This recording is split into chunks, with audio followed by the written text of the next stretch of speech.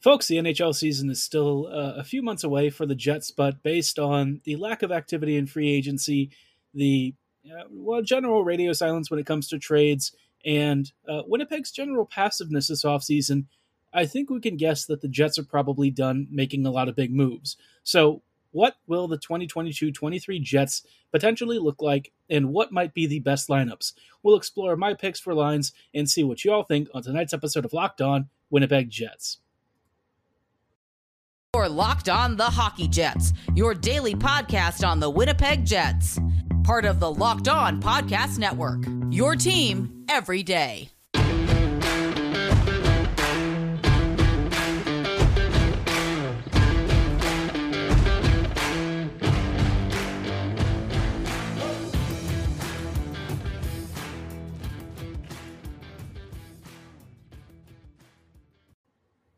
Hello, friends, and welcome to tonight's episode of Locked On Winnipeg Jets, part of the Locked On Podcast Network, your team every day. I'm your host, Harrison Lee, an avid Winnipeg Jets fan and an online blogger. You can follow me on Twitter at HLLivingLoco and at LO_Winnipeg Jets. Thank you for choosing to make Locked On Jets your first listen of the day every day.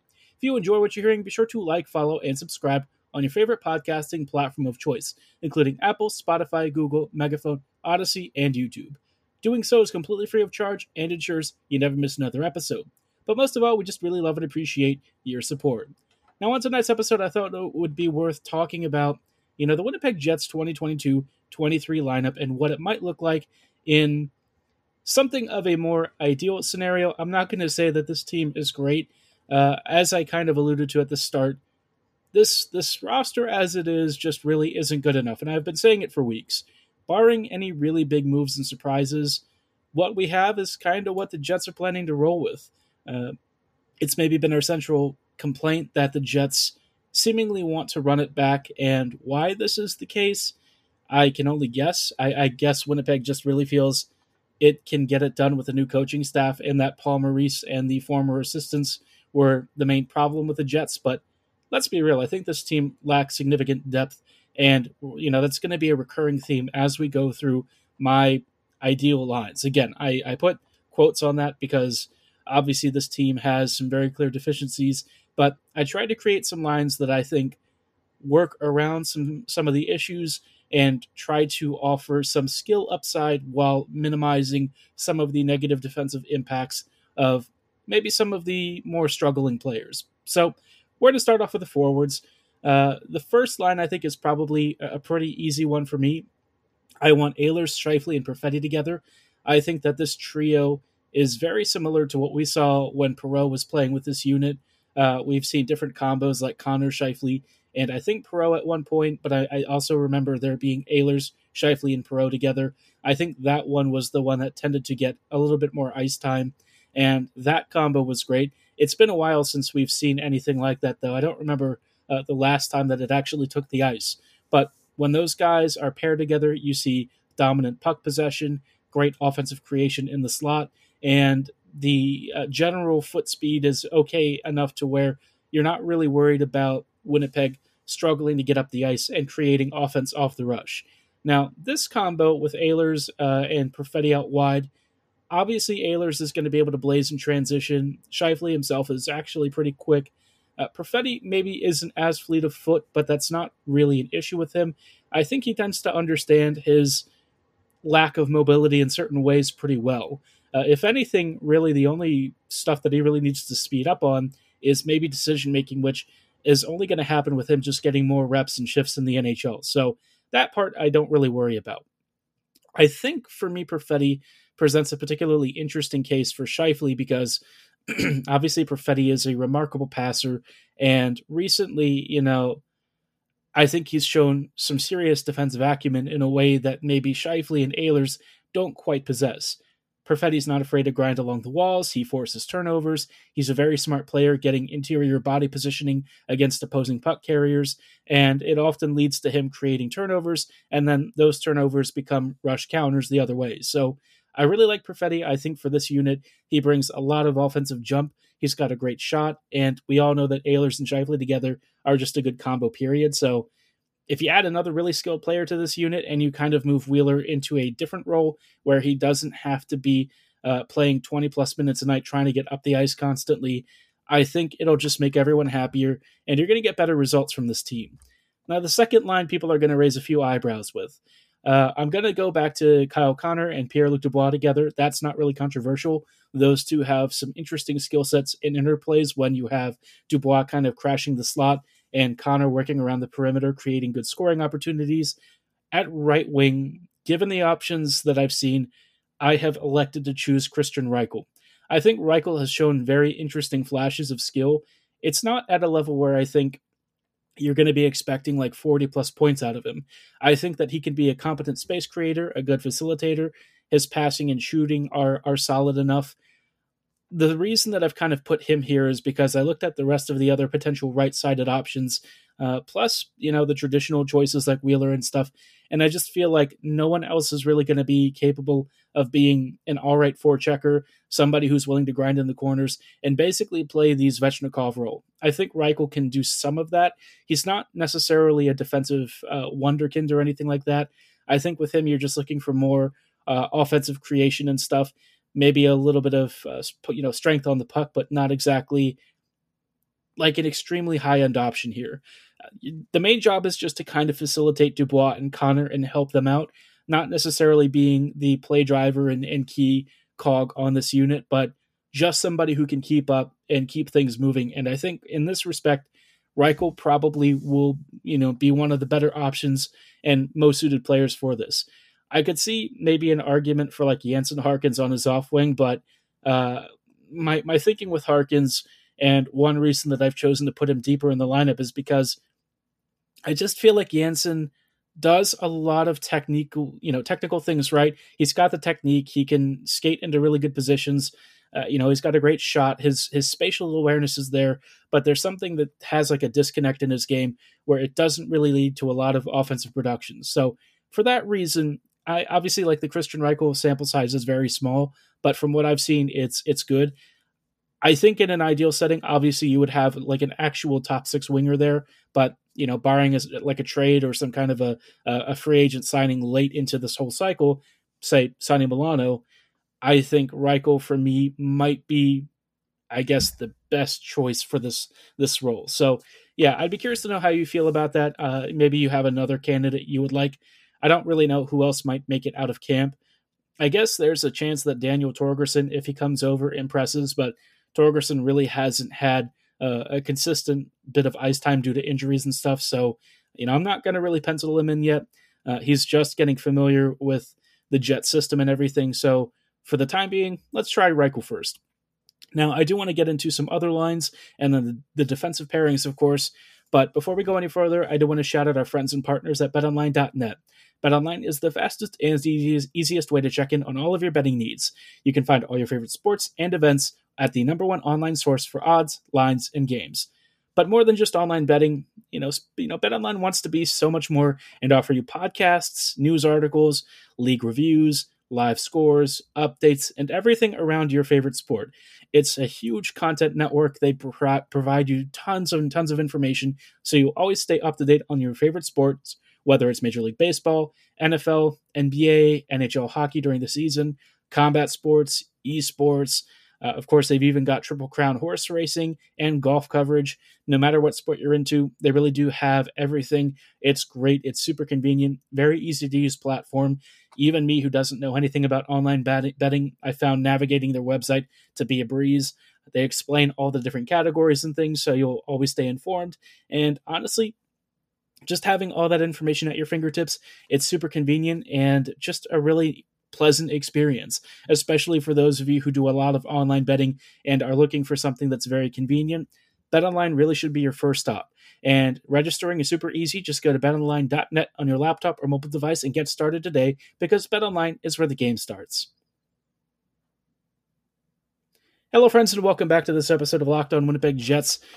This episode we're taking a look at Winnipeg's lineups and what I would like to see them do next season, with some, caveats here and there that the team itself obviously has some clear deficiencies, and I've tried to work around the perceived weaknesses as best as I can, but there are some things that I just can't really avoid. Before we go any further, though, just wanted to say again, thanks so much for making Locked On Jets your first listen of the day, every day. Now, kind of looking at the Jets themselves, the top six, I try to arrange into something that I think is pretty workable. It's not ideal, but I've tried to spread out the talent in a way that relatively facilitates decent offense, some good transition, solid forechecking ability, and maybe a little bit of defensive work for guys like Scheifele and Connor to maybe have some backup. Now, the bottom six is where things are getting a little bit dicier. The third line, I've opted for Harkins, Barron, and Wheeler.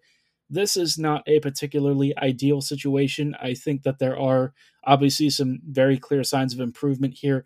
Harkins, I've chosen, like I said, to put on this third line because I think he does have offensive upside, and I think if you play him with like Morgan Barron, maybe Barron has enough offensive skill and distribution ability to be somebody who can actually make use of Harkins.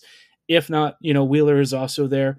Blake still got great passing, and I think if you put him in more like a third line role, it would obviously help him out to not have to play so much and eat up first line minutes. But it's ultimately going to be his call. I think it's always been Blake's call, unless Pomo was the one who really pushed for him to be a first liner. But I'm going to guess, as the captain, as the breadwinner for the team, and one of the faces of the franchise, he probably was the one who pushed to play so much. And I don't know if he would actually accept a demotion like this. But Bowness, given the communication discussion that he had and the signs that, the Jets kind of recognize at least some of the major issues with the team, maybe Blake would be willing to accept a demotion. Obviously, he's got some friction with the organization as it is. They were talking about trading him. So, looking at this, I have a hard time seeing him outside of the top six just based on historical precedent. But if you really want to shake things up, I think a third line deployment with a competent center in Barron who can bring some, offensive jump, and a guy who has finishing ability but maybe doesn't have as many other elements to the game in Harkins, you might actually have a decent combo that you can run out there for some scoring minutes against softer competition. Now, the fourth line for me is probably the most boring unit, I guess. It's Toninato, Lowry, and Stenlund all together. This is mostly just a shutdown defensive fourth line that you can pretty much match up against almost any unit out there. I don't really expect them to accomplish a ton, and under Bowness, I would really imagine that there's a lot of neutral zone clogging. The thing with Stenlund about him being maybe used at wing is that he is a little bit on the taller side, so maybe it wouldn't really work out. If you're looking for a lot of foot speed, that's not this unit. This trio is mostly just meant to be kind of like the Jets 2017-2018 team when you had a defensive fourth line that could eat minutes and have some PK specialties. I think that's probably what you're looking for with this. Maybe occasionally they shovel home some goals and points, but you're not really expecting a lot in terms of offensive production. I could easily see arguments for swapping some of these players between the third and the fourth line. I think Lowry will probably get the third line center role again, which would push Barron down to the fourth line, and I can't really argue with that. I mean, Barron probably is best suited in a really depth role, but I've just tried to find something that again makes as much sense as possible. The one swap I could see is if you have Lowry at 3C with Wheeler, it might actually be a pretty okay combo. And then I would use maybe Stenlund or Barron down the middle on the fourth line. Barron might actually be better as a winger. I don't know for certain, but whatever the case is, I think that there's room for moving players around here as much as possible. Again, it's only going to have some marginal impacts at the end of the day. The bottom six is just not really good enough as constructed, but I've tried to find something again that looks at least a little bit passable, because as it is right now, without any more additions or surprise players coming into camp who just sort of smoke the competition and really work their way in, cough, Brad Lambert and a few other players like that, I have a hard time really seeing anything coming of this roster as it is. So let me know what you think of the bottom six, either in the YouTube comments below or at my social medias at HLLivingLoco and at LO_Winnipeg Jets on Twitter. In just a moment, we'll take a look at the defense and see if there is any hope for a passable blue line and maybe even some signs of positive thinking for the kids. Hello, friends, and welcome back to this episode of Locked On Winnipeg Jets.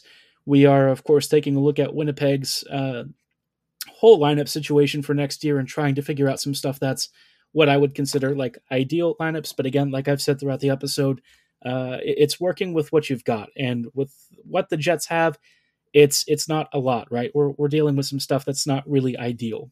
But as far as the forwards are concerned, I think that that 4-line unit is passable. It's not great, but it'll be enough to maybe make a wild card spot if we're lucky. The defense, I think there's maybe a little bit more reason for optimism if Bowness is interested in maybe deploying the children. I don't think this lineup is going to be the one that he chooses, though, for a variety of reasons. But on the first pairing, I think DeMello and Morrissey can probably be seen as a lock. I can't really find any other pairings that have worked as well as these two together. I think if you have an okay first pairing like this, it'll be fine. They've been pretty decent together recently, and I just don't really see a reason to split them up. So I'm keeping that as my first unit. I think they bring puck mobility and defensive acumen at a level that's acceptable. The second pairing is where I'm starting to take a little bit more risk. Here I've got Heinola and Schmidt, and a lot of people are going to say Heinola's not ready, he's too small, his defensive coverages are weak, and there is some truth to this, yes. With Heinola, you're not really looking for a lot of defensive acumen, though. If defensive positioning and stuff and losing your man was a discredit to somebody's qualifications for this team, half the Jets' defense would have been fired into the sun years ago. This team has some of the worst defensive coverages and D-zone awareness that I've ever seen. And it doesn't matter who it is. It's just universal across the board. There's only a few players who have generally escaped this. And even then, guys like DeMello and Morrissey, they've gotten victimized plenty of times. So I don't really view that as all that important, to be honest. What I kind of want with this pairing and what I've seen with them in very short samples is a lot of puck mobility and cycling. I think the thing that people don't get with Heinola is that when you pair him with a puck-moving partner like Schmidt, who's very aggressive, who has very good skating and can get up the ice very quickly, Heinola's got amazing long passing. He can hit a cross-slot pass or a diagonal pass on a one-touch reception very easily. And he does it almost without even thinking because he knows where his players and teammates are on the ice. He knows where the opposition is. And look, every now and then he will turn the puck over. That's going to happen. But again, like I said, that's pretty par for the course with the Jets. You just kind of have to let a kid like this work through it. And I think once you start to see that really quick passing, those rapid receptions that become zone exits and things like that, Heinola's true ability to move the puck and advance it up the ice is going to be where you get your defensive value. The less time the Jets have to spend in the defensive zone, I just think that's going to be a better outcome all around. And with Bowness, I think he understands how to make the most of that. He did a really good job with Miro Heiskanen, who I think brings a somewhat similar skill set, although Heiskanen was a little bit more well-rounded defensively.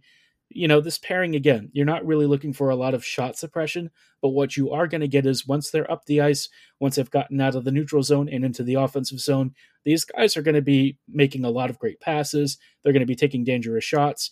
And if Bowness lets them be aggressive, they're going to support the forwards in a way that the Jets haven't really allowed over the past couple of years.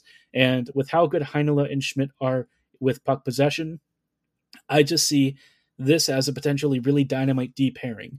And Heinola himself can be really effective on the power play. It's something that I think his skill set naturally leans towards. But, whether or not Heinola really makes the lineup this year is going to be up to Bones. And probably during camp, we'll see what the preference is. But I really feel like he's too good to just keep allowing to be languishing on the bench. And, with Schmidt, they've had a pretty solid sample so far, small as it is, but there's some stuff there that I think is really good. The third pairing that I'm going to look at is Samberg and Pionk. I don't really think this pairing is going to be great unless Pionk has a big turnaround in form. Neil last year was just kind of bad, and he himself said he was embarrassed with his performance, which I felt a little bit bad for him. Of the guys that I would say should be embarrassed for their performances out there, I just don't really like using that term, and I don't know that it's necessarily fair to ascribe that to Neil. I think he struggled, and I think the post-concussion stuff, it wasn't great, but again, embarrassment, no.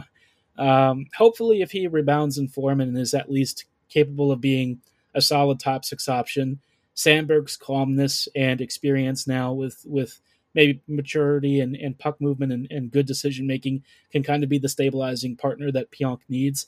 The problem with Neal is that he's basically been bad with just about anyone he gets paired with. So if he's not capable of recovering his form, this pairing is going to get shelled. But that's why I kind of want to make them the third pairing so that they're a little bit more sheltered, and you can kind of work around that while allowing your top four to try and run things as much as possible. Now, you probably are wondering where Brendan Dillon is. I've put him off this pairing for now, just because I feel like he is the most likely to get moved if any of these players are traded, unless they swing for the fences and move Heinola for some really high-end forward talent. But given the cap hit for Dillon, the fact that he's only got like 2 years left on his deal, and he's on the older side, I just suspect he might be the one to get moved. But it's hard to say. The Jets might roll with what they've got, and I would definitely expect him to be in the lineup over one of Heinola or Sandberg if, in fact, he stays with the Jets for the time being. But, I mean, we've got a few weeks left. Maybe there is a surprise somewhere in store for us. All I can say is I'm just not expecting a lot. I've tried to create something that looks at least passable, but let's be honest, it's it's trying to pull some lemonade out of a pile of stones. So let me know what you think of these lineups and what you would do yourself. Again, drop them in the YouTube comments below or at my social medias on Twitter at HLivingLoco and at LO_Winnipeg Jets. For tonight's episode, though, that is going to be all the time that we have. Thank you so much for making Locked On Jets your first listen of the day, every day. Be sure to make your second listen Locked On NHL. Our experts give you a daily 30-minute podcast on all things NHL all year long. Stay up to date on everything in the world of hockey, all at the click of a button on your favorite podcasting platforms: YouTube, Odyssey, Megaphone, Apple, Spotify, Google, you name it, we're on it. Give them a follow and a subscription. And as always, thank you so much for listening. Have a great night, and go Jets go.